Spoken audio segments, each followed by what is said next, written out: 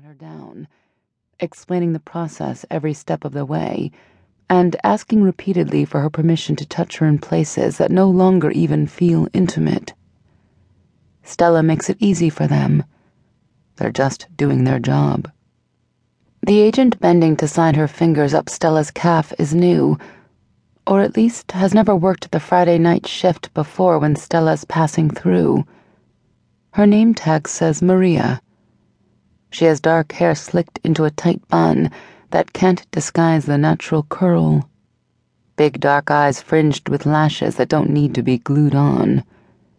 Her mouth isn't painted red, but it's lush and glistening just the same. She does her job efficiently, barely cracking a smile, not unfriendly, but definitely distant. When she looks up, Stella, who's looking down, thinks she understands why.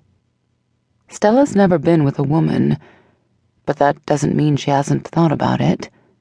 These tricks, sometimes they work on women too. That gleam of interest, however faint and trying to be ignored, calls to her just as much as it does in a man's eyes, because all of this effort Stella makes isn't so much about the wanting as of being wanted. When Maria's fingertips skate along the inside of her thighs, Stella's reaction is immediate, but not unconscious.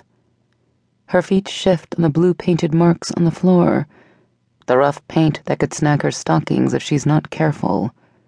The tiniest movement, not enough to draw attention to herself, but the agent notices. Their eyes meet. Under the layers of silk and lace, Stella throbs. Maria looks away. What would it be like to hide yourself that way, so the world can't guess something that is such a basic part of you, such a defining thing? Stella understands. Everyone has secrets, and most of them are about sex. Maria doesn't look at her again, not throughout the entire rest of the inspection, and her voice doesn't falter as she gives in monotone the speech and instructions Stella could recite from memory. Stella's voice, however, has gone husky when she gives her permission for every single pat of Maria's hands against her. By the time it's over, Stella feels flushed and shivery. She fumbles with her belongings, and Maria has to help with her coat and bag. "Take your time, ma'am," Maria says in a neutral voice. "Have a nice day." Stella slips into her shoes and pulls the bag along behind her, her coat over her arm. She doesn't look back, keeps her head high, draws in breath after breath to keep herself steady.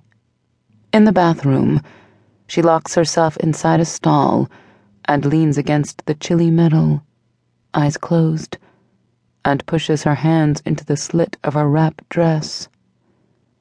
Up the insides of her thighs, over the stockings and bare flesh, to press her clit through her panties. Her back arches, her nipples are hard.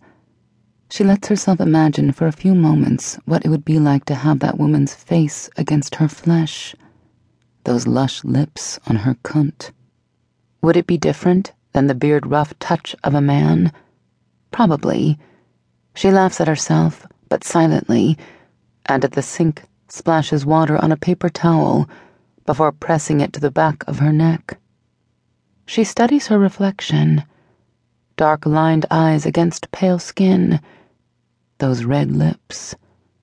Her hair is naturally auburn and hangs to her shoulders, usually worn with the ends curling up, but not tonight. She wears it in a deep side part now, pinned behind one ear and hanging loose on the other. Because she's alone in the bathroom, she allows herself to give the woman in the mirror a sly smile and an assessing gaze. Stella doesn't stare at herself because she's vain. She does it so she knows how she looks to other people. She does it so she can be sure the expressions she feels on her face look real, her smile bright or sexy or sympathetic as needed, and not some joker-faced grin. She used to never have to think about how she looked.